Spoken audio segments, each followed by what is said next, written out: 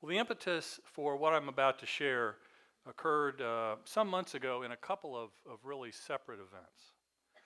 The first one was actually the survey that we asked you all to take. And among the comments that came back were several regarding the mission of the church. And they ranged from about as far as you could imagine, from I don't know what the mission is to the mission seems to change all the time. So there were clearly some issues given that kind of a gap between people. So that's one thing, that there was maybe not enough clarity or communication there. And the second was actually a conversation that I had with John one day. And it occurred around that same time. And, we may have been talking about this issue of mission. I just honestly don't remember, but it doesn't really matter. What I do remember, though, with great clarity, was the question that he asked me. And he said, can you describe the type of church that you want this to be? Can you describe the type of church that you want to pastor? And he at the same time was sort of emphasizing the need to, continuously communicate what that is. And so I really took that to heart, and I started thinking an awful lot about that. And as I was pondering and praying and kind of working my way through all that, a couple of things, random thoughts just sort of occurred to me. And the first one was in regards to mission statements. And what I kind of realized is that I just couldn't convey what I thought the mission of the church was in one short, pithy statement. I mean, it just couldn't. Now, I was able to do that, I think, for our vision statement, because our vision is this. It's pretty simple. To restore the hearts of all people to Jesus and bring them healing. I mean, that's pretty basic. But that's the vision of the church. That's the long range. That's the thing that you're always going after. Right? That's what vision is supposed to be. It's short, memorable, it's biblical, and it's something we're always going to be working towards. But I could not find a way to sort of boil down what I sort of had inside of me in one brief little statement like that. And that's probably why it's always been viewed as maybe being in something of a state of flux, because it never was really, it is one thing, but there are many manifestations of that one thing, and we'll talk about that a little bit here in a minute. But the other random thought that I had was of my former employer. For a number of years, I worked for the Markel Corporation. That's actually who I began with when I came to Richmond. And one of Markel's unique competitive advantages is this thing that they have called the Markel style. And it is sort of their core beliefs about how they do business. And so it is reflected in all of their business dealings. And what it does is it sort of creates this corporate culture in which there is integrity, transparency, honesty.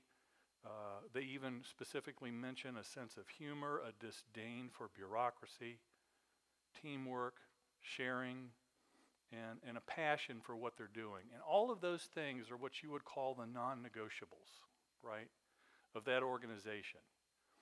And so this idea there of living the style is both expected, and it's also a high compliment if someone were to tell you that.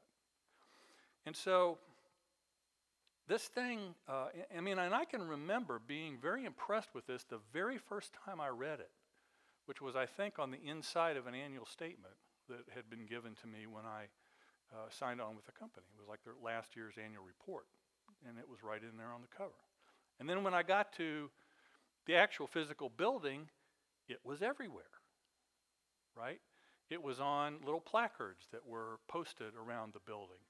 It was on these little lucite paperweights, that people had on their desks where it was sort of etched in there. It was read before every corporate gathering that we had. And typically those were quarterly, where they would go over the financials and so forth. But every meeting started with one of the chief executives, typically one of the Markells, standing up and reading that. And so, you couldn't help but get the impression this is important. This means something, right? It was just over and over, and it was the key element of their corporate culture.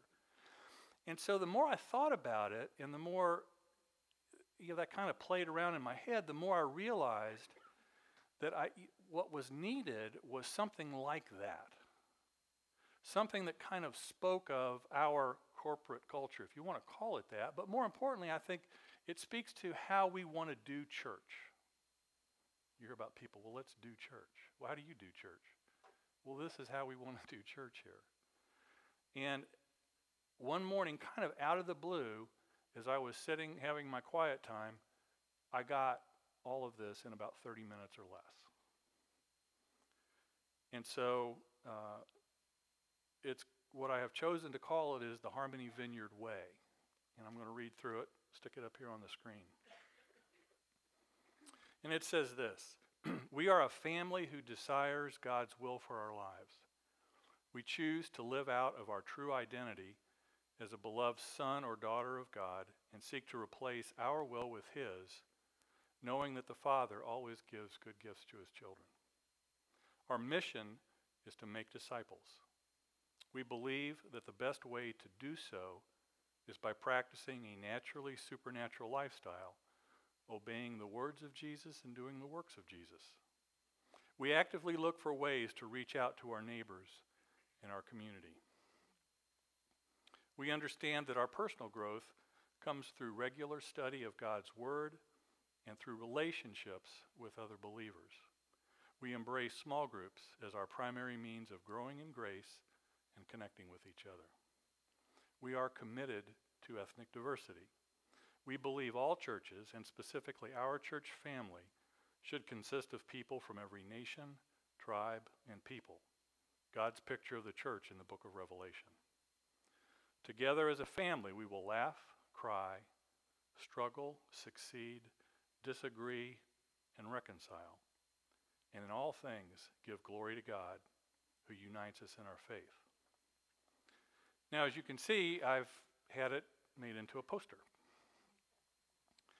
And those are going to hang around here to serve as a reminder to us. But what I want to do today is to actually go through this and sort of explain what all of these things mean, at least to me, right?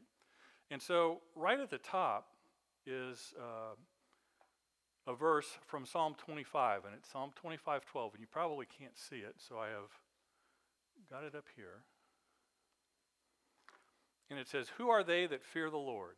He will teach them the way that they should choose." Now, Psalm 25 is one of several psalms that are included in this category called wisdom poetry. And we have wisdom literature, which is really what Proverbs are.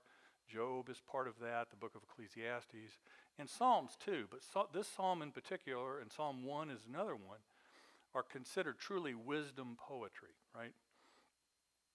And so it's really a psalm that says, or wisdom poetry, I guess, in general, says, if you're wise, these are the things that you're going to do. This is the path that you're going to walk if you're going to live a life of wisdom. And what I think this does, and the reason that I wanted it on there, was that it points to the way the New Testament eventually talks about this idea of walk and uses walk as a metaphor for the Christian life. And as well, the usage of the way, which is what Christianity was called very early on in its inception. It was known as the way.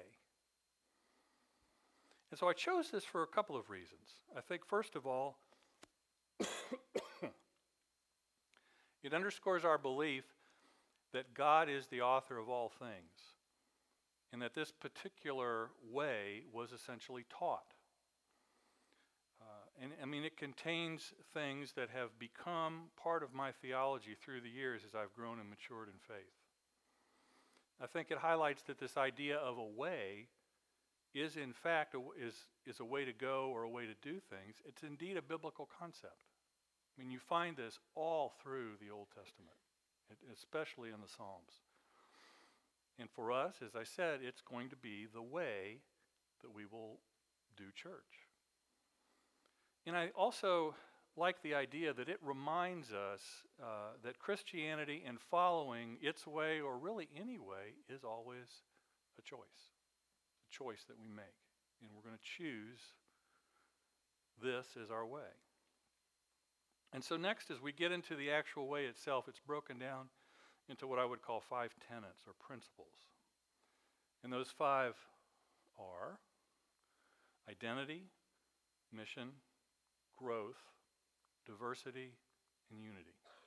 So I'm going to want to go through those individually now. Give me a little bit of water, John, if you could. So tenet number 1 says this: we are a family who desires God's will for our lives. We choose to live out of our true identity as a beloved son or daughter of God and seek to replace our will with His, knowing that the Father always gives good gifts to His children. Now, later on this year, I'm going to do a series on identity. Actually, I'm going to start that on Easter Sunday. So I'm not going to go into this in a lot of detail, but there's a couple of things that I do want to point out.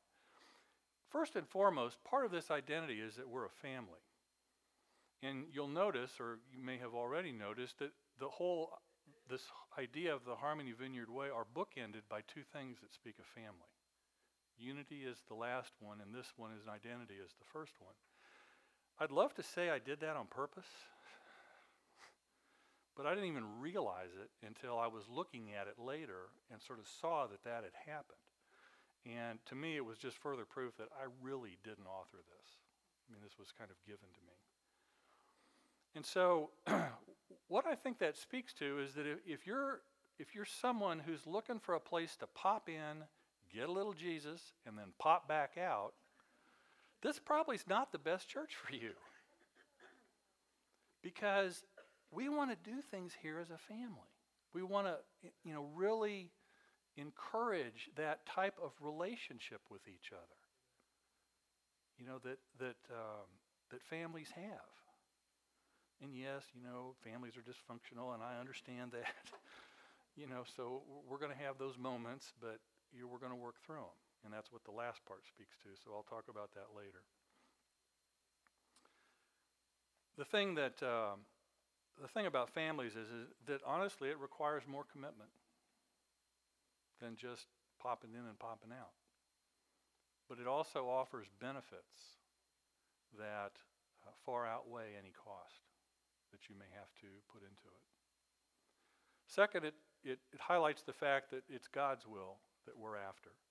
Now, this seems like it ought to be self-explanatory, because if you're not here now because you're interested in God's will for your life, then why are you even here? I mean, quite honestly. But for the sake of those who will visit us and will be interested in knowing what we're about as a church, I thought it was important to put that on there. That, God's will is kind of what we're after here. And we want people to know that it's important, and it's important enough for us to write it down and put it on the walls. And so I hope people hold us to that. And then third, we want to live as sons or daughters of God. And this really is about understanding who we really are in Jesus. Now, the Sockham students have been talking about this, really, School of Kingdom Ministry, I'm sorry, I always do that, SOKM, School of Kingdom Ministry, have spent a good portion of the fall studying this. But this is going to be the focus of the series that I mentioned that's going to start on Easter. I really want to dig into this and do about probably 4 Sundays on this idea of identity and who we are in the kingdom. And so that's the first one, identity. The next one is mission. And it is our mission to make disciples. We believe that the best way to do so is by practicing a naturally supernatural lifestyle, obeying the words of Jesus and doing the works of Jesus. We actively look for ways to reach out to our neighbors and our community. Well, first, our mission is to make disciples. That's kind of hard to argue with. It comes right from the Great Commission. Okay, Matthew 28, 18 through 20. Now the 11 disciples went to Galilee, to the mountain to which Jesus had directed them. When they saw him, they worshipped him, but some doubted. And Jesus came and said to them, "All authority in heaven and on earth has been given to me. Go therefore and make disciples of all nations, baptizing them in the name of the Father and of the Son and of the Holy Spirit, and teaching them to obey everything that I have commanded you. And remember, I am with you always to the end of the age." So if you believe this, it doesn't really much matter whether you consider yourself an evangelist or not. This is the mission of the church, right? Pure and simple. And it's not just our church, it's all the churches. And so everything that we do needs to be filtered through that command. Go and make disciples, which was given to those that were directly following Jesus way back when. So there's no question about what the mission is. But, as we all know, there's a lot of ways to approach a mission. So we could stand on a street corner, a big sign that says "Turn or Burn," and yell at people to repent of their sins. Now that would be one way to carry out our mission. I can't do that. I'll be very honest with you. I just could not bring myself to do that. And if I can't do it, I'm not going to ask you to do it. I mean, that's not right. So we want to look at another way to do that, right? And so I think that's what actually leads us sort of into that second sentence about, the best way to do this is by practicing a supernatural lifestyle, obeying the words of Jesus, and doing the works of Jesus. Now this phrase, naturally supernatural, has been part of the Vineyard for years. It's truly one of the distinctives.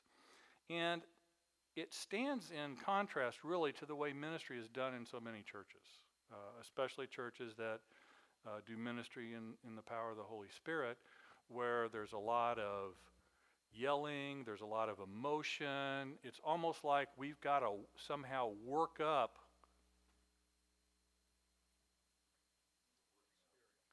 Wow, that was timely.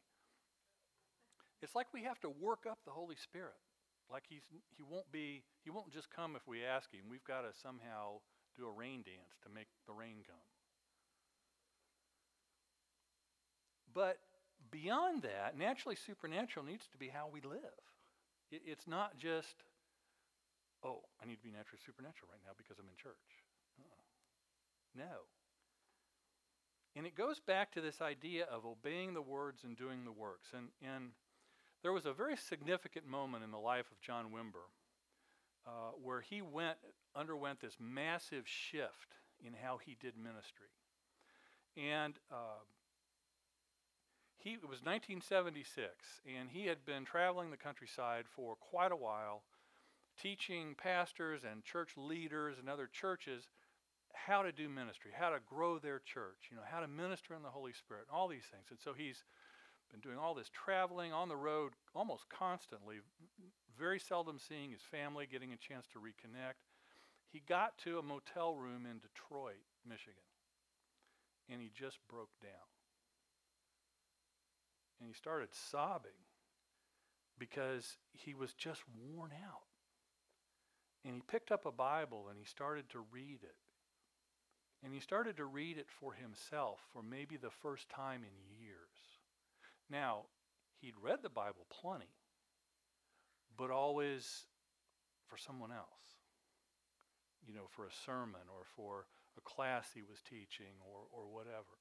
But he wasn't really reading it for himself. And so he's reading through the Psalms and he's crying out to God for this dramatic change, just to come, because I can't do this anymore. And he finally fell asleep.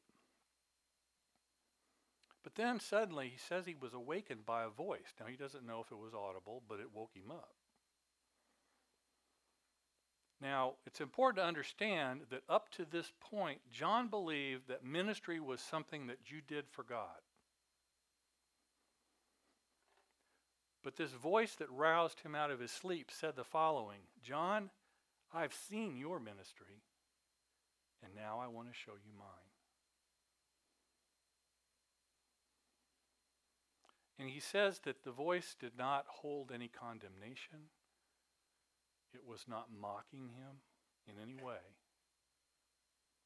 It was just a statement of fact.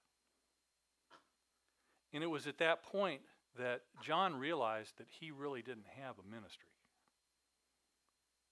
Just like I don't have a ministry and you don't have a ministry. There's only one ministry, and it's Jesus' ministry. And our job is to look at what Jesus is doing and put our hand to that. And see, ultimately it wasn't John Wimber who taught this, but John, the writer of the gospel. For he says in 5:19, "And Jesus said to them, 'Very truly I tell you, the Son can do nothing on his own, but only what he sees the Father doing. For whatever the Father does, the Son does likewise.'" And so the last part of that is really of this, our statement, is a commitment to be intentional about doing it this way. And so what it means is we don't just attempt to make disciples when we stumble across them. Like, oh, okay. And then you turn on the naturally supernatural, right? It's about going into the shopping malls and the grocery stores and airports and anywhere that we might find ourselves and stopping for just that moment to ask, "God, what are you doing here?" And then just see what he tells you, shows you. He may highlight this one person. You have no idea, but you just know, okay, God, I'll go ask. And so you have to step out in boldness to do that. But that's what it means, to look for what God is doing and then just participate. And I think what we're doing with Joseph in Burkina Faso is a great example of that. We connected with Joseph. We got this, we saw what he was doing and the effect that he was having in this, largely Muslim country, and how powerfully he was working, and we have now, kind of joined with him. And we're working on creating a partnership where we can continue to help him do what we already saw God doing through him. And so tenet number 2 is just doing Jesus' mission Jesus' way. That's what our mission is. Make disciples, but to do it the way Jesus would do it. Number 3 is growth. Now, let's read it first. "We understand that our personal growth comes through regular study of God's Word and through relationships with other believers. We embrace small groups as our primary means of growing in grace and connecting with each other." Now, let me ask you a question. Are we supposed to study the Word of God?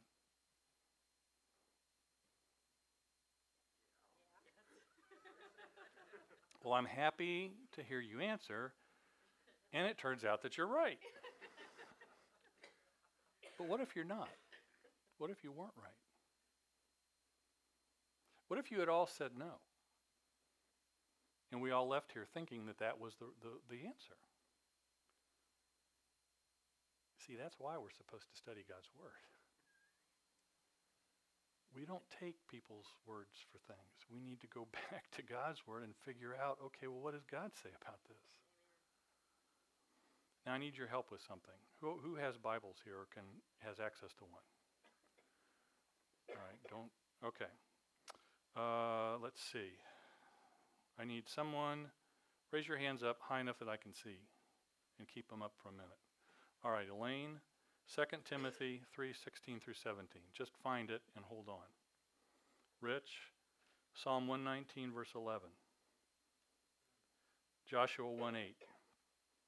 Who else have I got? Renee, 2 Timothy 2:15. 2 Timothy 2:15. Jeannie, Proverbs 3:1 and 2. Britt, Psalm 119, verse 105. 119, 105. Mark, Deuteronomy 11:18 through 23. You want to play? Cool. All right, Mike, Acts 17:11.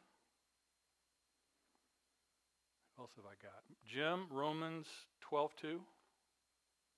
I need one more. John, Hebrews 4:12. All right. Everybody got your spot? All right, so I'm just going to call out the scripture, and when I call it out, whoever has that, read that scripture. 2 Timothy 3:16 and 17. All scripture is God-breathed and is useful for teaching, rebuking, correcting, and training in righteousness, so that the man of God may be thoroughly equipped for every good work. Psalm 119:11. I have hidden your word in my heart that I might not sin against you. Joshua 1:8. This book of the law shall not depart from your mouth, but you shall meditate on it day and night, so that you may be careful to do according to all that is written in it. For then you will make your way prosperous, and then you will have success. 2 Timothy 2:15. Be diligent to present yourself approved to God, a worker who does not need to be ashamed, rightly dividing the word of truth. Proverbs 3:1 and 2. My son, do not forget my teaching, but let your heart keep my commandments. For length of days and years of life and peace they will add. Psalm 119, verse 105. Your word is a lamp unto my feet and a light unto my path. Deuteronomy 11:18 through 23. You shall therefore impress these words of mine on your heart and on your soul, and you shall bind them as a sign on your hand, and they shall be as frontals on your forehead. You shall teach them to your sons, talking of them when you sit in your house, and when you walk along the road, and when you lie down, and when you rise up. You shall write them on the doorposts of your house and on your gates, so that your days and the days of your sons may be multiplied on the land which the Lord swore to your fathers to give them, as long as the heavens remain above the earth. For if you are careful to keep all this commandment which I am commanding you to do, to love the Lord your God, to walk in all his ways and hold fast to him, then the Lord will drive out all these nations from before you, and you will dispossess nations greater and mightier than you. Acts 17:11. Now these Jews were more noble than those in Thessalonica. They received the word with all right eagerness, re-examining the scriptures, yelling to see if these things were so. Romans 12:2. And do not be conformed to this world, but be transformed by the renewing of your mind, that you may prove what the will of God is, that which is good and acceptable and perfect. Hebrews 4:12. For the word of God is living and active, sharper than any two-edged sword, piercing to the division of the soul and spirit, of joints and of marrow, and discerning the thoughts and intentions of the heart. Does God say we are supposed to study his word? All right. Now those that you had your hand up but didn't call on you, I've got a second chance. Are we supposed to gather in small groups? Yes. I didn't think anyone would actually say yes that time. However, you are right again, but we're not going to take your word for it. So, once again, hands up. If you haven't shared yet, I want to make sure those people get a chance to. All right. Hebrews 10:24 and 25. Who else? Rich. 1 Thessalonians 5:11. Shelley, Matthew 18:20. Preston, Proverbs 27:17. That worked out interesting. Who else? Bobby, Acts 2:42. Ree. Rick, I'm sorry. I know you're pointing to. The poll is actually right in the way of your hand. Sorry about that. Ephesians 4:15 and 16. Ephesians 4:15 and 16. All right, I need a few more. So if you've played before, you can play again. Elaine, let's see, what did I just... Acts 2:46. Rich, 2:42. Steve, Acts 20:20. And one more, Elias, Psalm 133, verse 1. All right, are we pretty much ready? All right, Hebrews 10:24 through 25.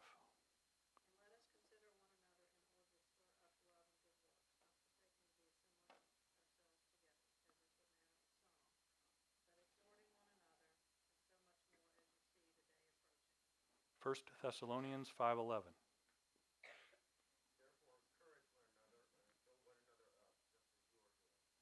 Matthew 18:20.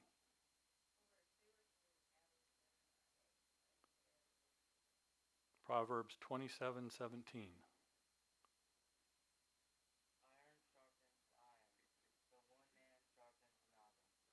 Acts 2:42. 2:42. They devoted themselves to the apostles' teaching and to fellowship, to the breaking of bread, and to prayer. Ephesians 4:15 and 16. Rather, speaking the truth in love, we are to grow up in every way into him who is the head, into Christ, from the whole body, joining and held together by every joint with which it is equipped. When each part is working properly, makes the body grow so that it builds itself up in love. Acts 2:46. Every day they continued to meet together in the temple courts. They broke bread in their homes and ate together with glad and sincere hearts. Acts 5:42. Oh, did I miss one? And every day in the temple and from house to house, they did not cease teaching and preaching Jesus as the Christ. Acts 20:20. How I did not shrink from declaring to you anything that was profitable in teaching you in public and from house to house. And Psalm 133, verse 1.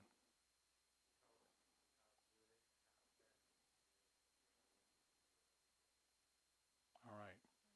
So, does God's Word say we are to get together and meet in small groups? And one other thing, I mean, I think you could look at the fact that even though Jesus had this very, very large following, is it really not fair to say that he was the very first Christian small group leader? I mean, he had this special group of 12 that kind of followed him around, and that's about the size we like to have, small groups at, because it allows us to develop some intimacy with each other and begin to get to know one another, and everyone gets to participate. And so, that little small group actually had quite a lasting impact on the world. And so, all of that really just to say that tenet number 3 is about growth. It's about growth in his word, and it's about growth in his way. All right?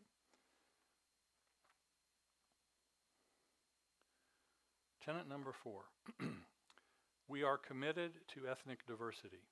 We believe all churches, and specifically our church family, should consist of people from every nation, tribe, and people. God's picture of the church in the book of Revelation.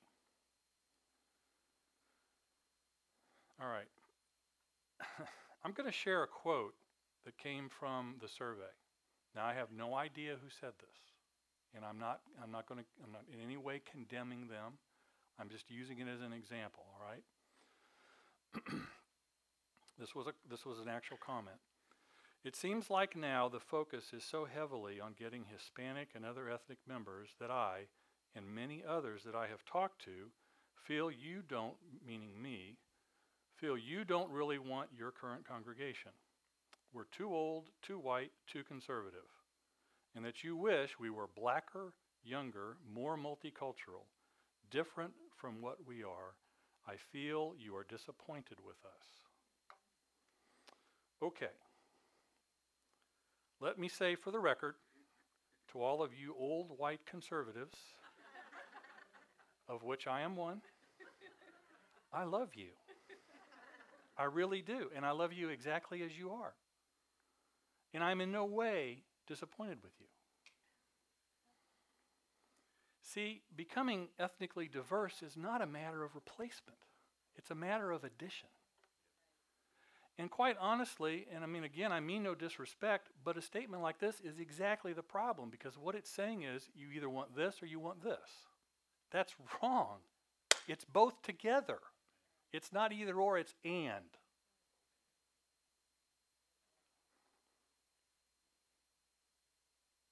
Now, I would like to also make another comment as regards to this heavy focus on getting Hispanic and other ethnic members. And I understand that has to do with some music that we played. And for 4 Sundays this past August, while our worship team took a sabbatical, every Sunday for those 4 Sundays we played one song in Spanish and one song that was a little bit more of a black gospel song than the normal contemporary Christian music that we tend to play. Now, if you figure that we average 4 songs a Sunday, every Sunday for 52 weeks, that means that in 2014, just under 4% of our songs were aimed at a different ethnicity. Now, I will admit to you, this was a bit of an experiment on my part. And I was curious as to what the response would be. And if this response is truly indicative of many that were talked to, then I have some work to do. So for now, let me at least explain why I believe Tenet 4 is important. First of all, an ethnically diverse church is biblical. I can find no support in Scripture for a church to be segregated by ethnicity or skin color. Actually, it's quite the opposite. And I am going to do another sermon series, probably around May or June, in which I'm going to focus on proving that God's plan all along has been for diversity amidst unity, starting with the Trinity. Secondly, an ethnically diverse church is a natural response to the changing face of America. Now, you may or may not want to admit this, believe this, but statistics don't lie. The U.S. has the second largest black population of any country in the world, only exceeded by Nigeria. America has the 4th largest Spanish population in the world. The U.S. Census Bureau predicts that by 2100, white Americans will be 53% of the population, down from the current level of 72%. The percentage of Asian and Pacific Island peoples will more than triple during that time. By that time as well, Hispanics will account for just under 1/4 of the people living in the U.S. Any church that ignores these numbers runs the risk of becoming irrelevant. Third, the church is the one societal instrument that is best equipped to deal with racial reconciliation and bring healing to communities.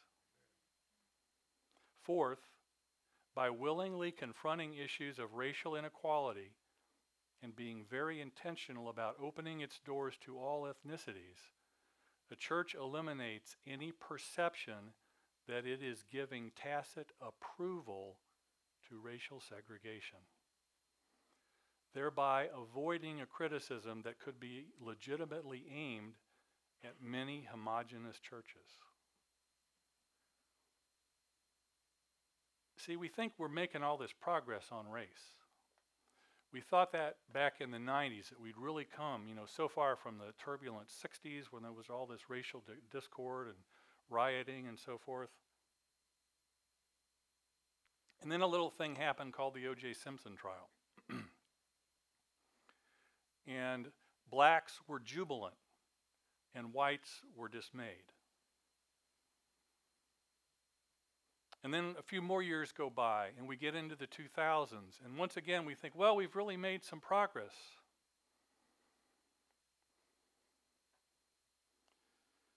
And then George Zimmerman happens.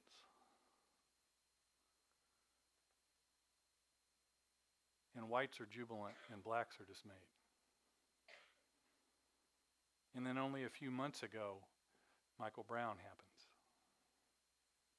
And once again, we're back in the midst of all of it. See, we really aren't making that much progress at all. Now, yes, blacks have certainly made a lot of inroads in terms of social status, in terms of equality in the workforce, and so on and so forth. But in terms of racial reconciliation, I would argue not so much.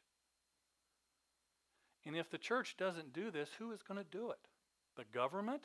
Please. Al Sharpton? I don't think so. It's going to have to be the church. And it should be the church. Amen. And so for those reasons, tenet number 4 says that our way is going to be a way of diversity. And then number 5. Together as a family, we will laugh, cry, struggle, succeed, disagree, and reconcile, and in all things give glory to God who unites us in our faith. See, families are pretty complicated things. I don't know that anyone here would necessarily disagree with me on that.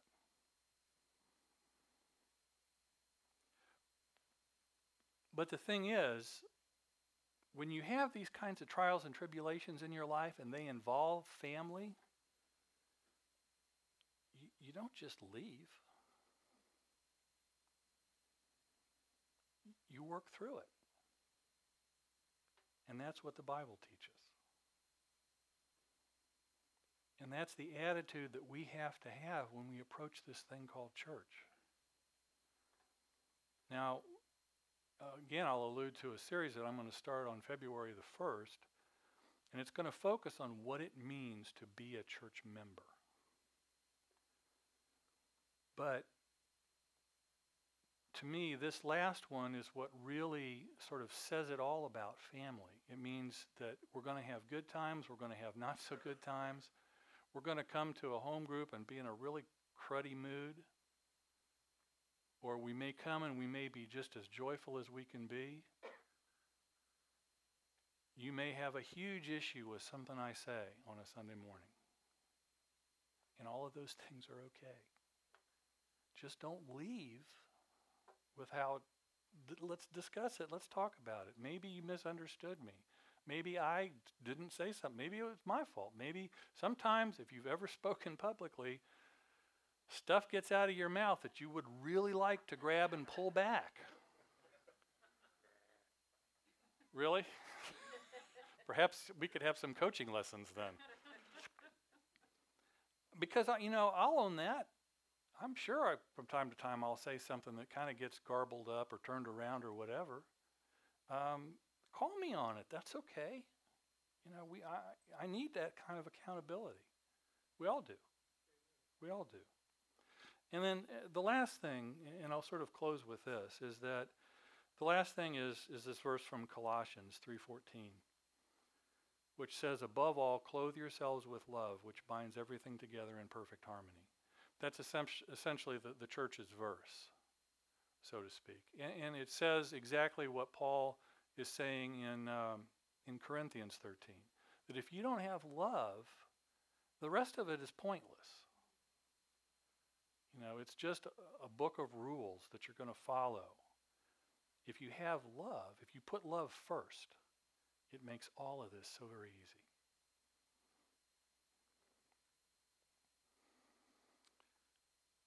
I didn't really write any sort of a conclusion for this. This is how I feel. This is how this is the kind of church that if I didn't pastor it, I would want to belong to. Pure and simple. And so hopefully we can move forward, and have these things to where they are reminders to us, where we can look at them and reread them, where visitors that come in will look at them and read them and understand this is the kind of church that this is. we're real clear about it. All right, I'm just going to stop there because it's getting late. And I want to do one more thing before we head across the hall.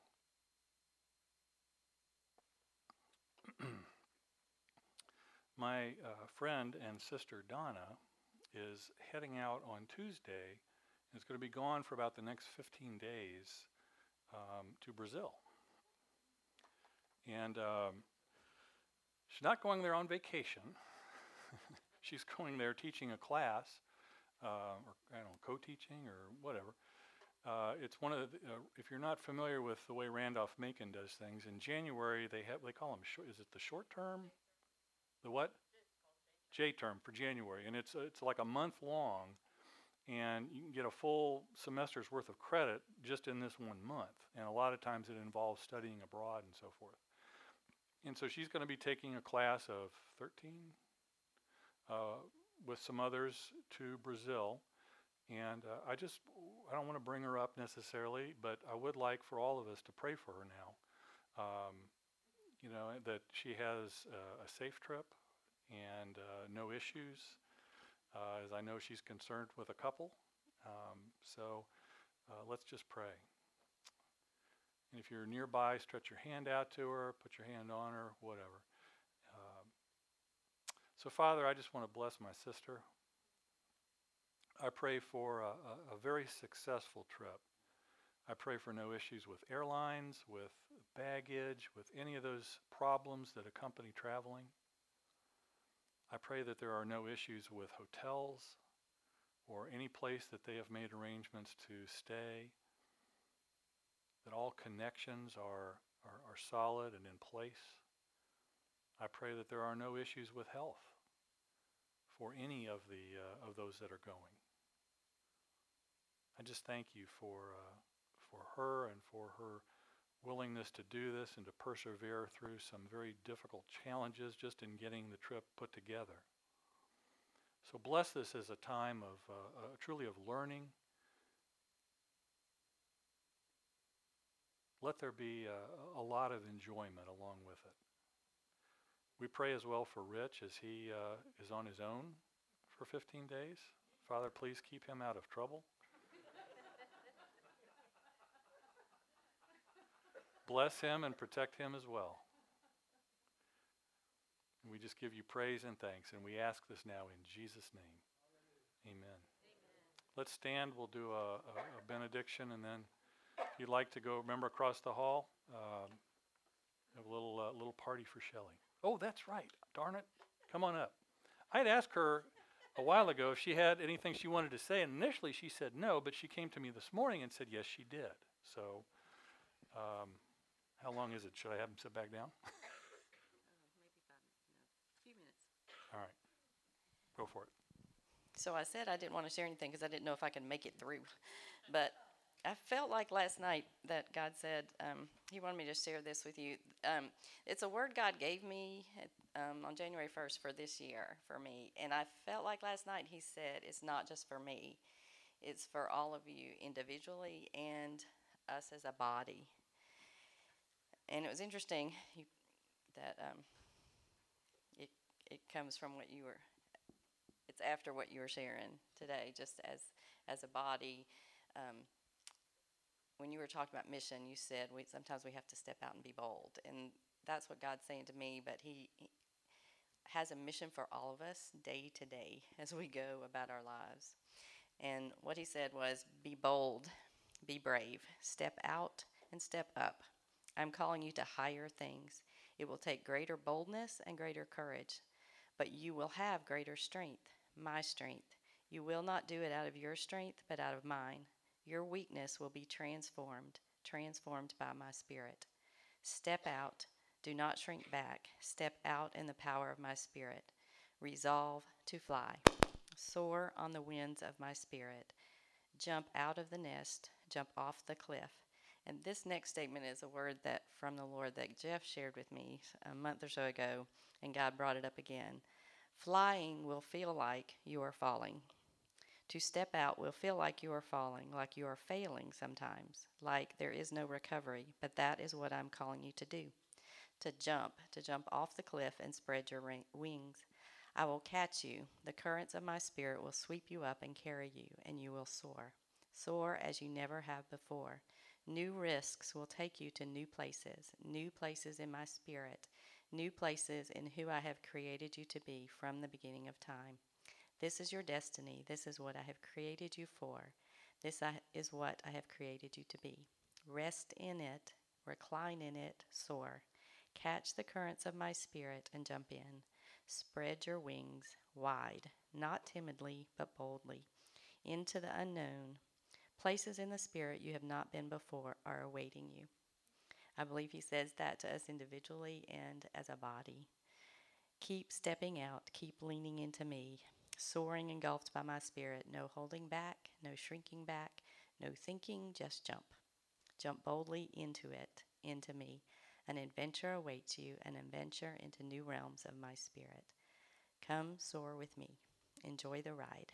I can't wait. And I can't wait to hear what God has for you guys. And thank you. I'm not going to share much because I probably won't make it through much, but I just wanted to say how grateful I am. I mean, God's just shown me so much how grateful I am for you guys and for that he's allowed me to be a part of you. And I'm still a part of you, even though I'm not going to be here for a little while. Thank you for just how you guys have allowed this to be a safe place for me to grow in the Spirit and grow in my walk with the Lord, and encouraged me in that, and just encouraged me in this next step that God has for me, and supported me in prayer and financially in so many ways. And so, thank you, thank you, thank you.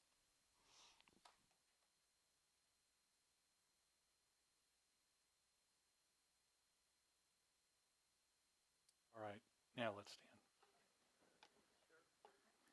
I think one reason this was so hard for me is that Shelley is probably member 1 or 1A of the church. I mean, she came, the very, very first thing we had was a water giveaway at the Strawberry Fair, and the only thing we had done was advertised on the radio. And she came to the booth looking for information. And then she, along with Elaine and some others, came to the very first organizational meeting that we had. And so she is truly one of the originals of the church, and so it makes it hard. Let's pray.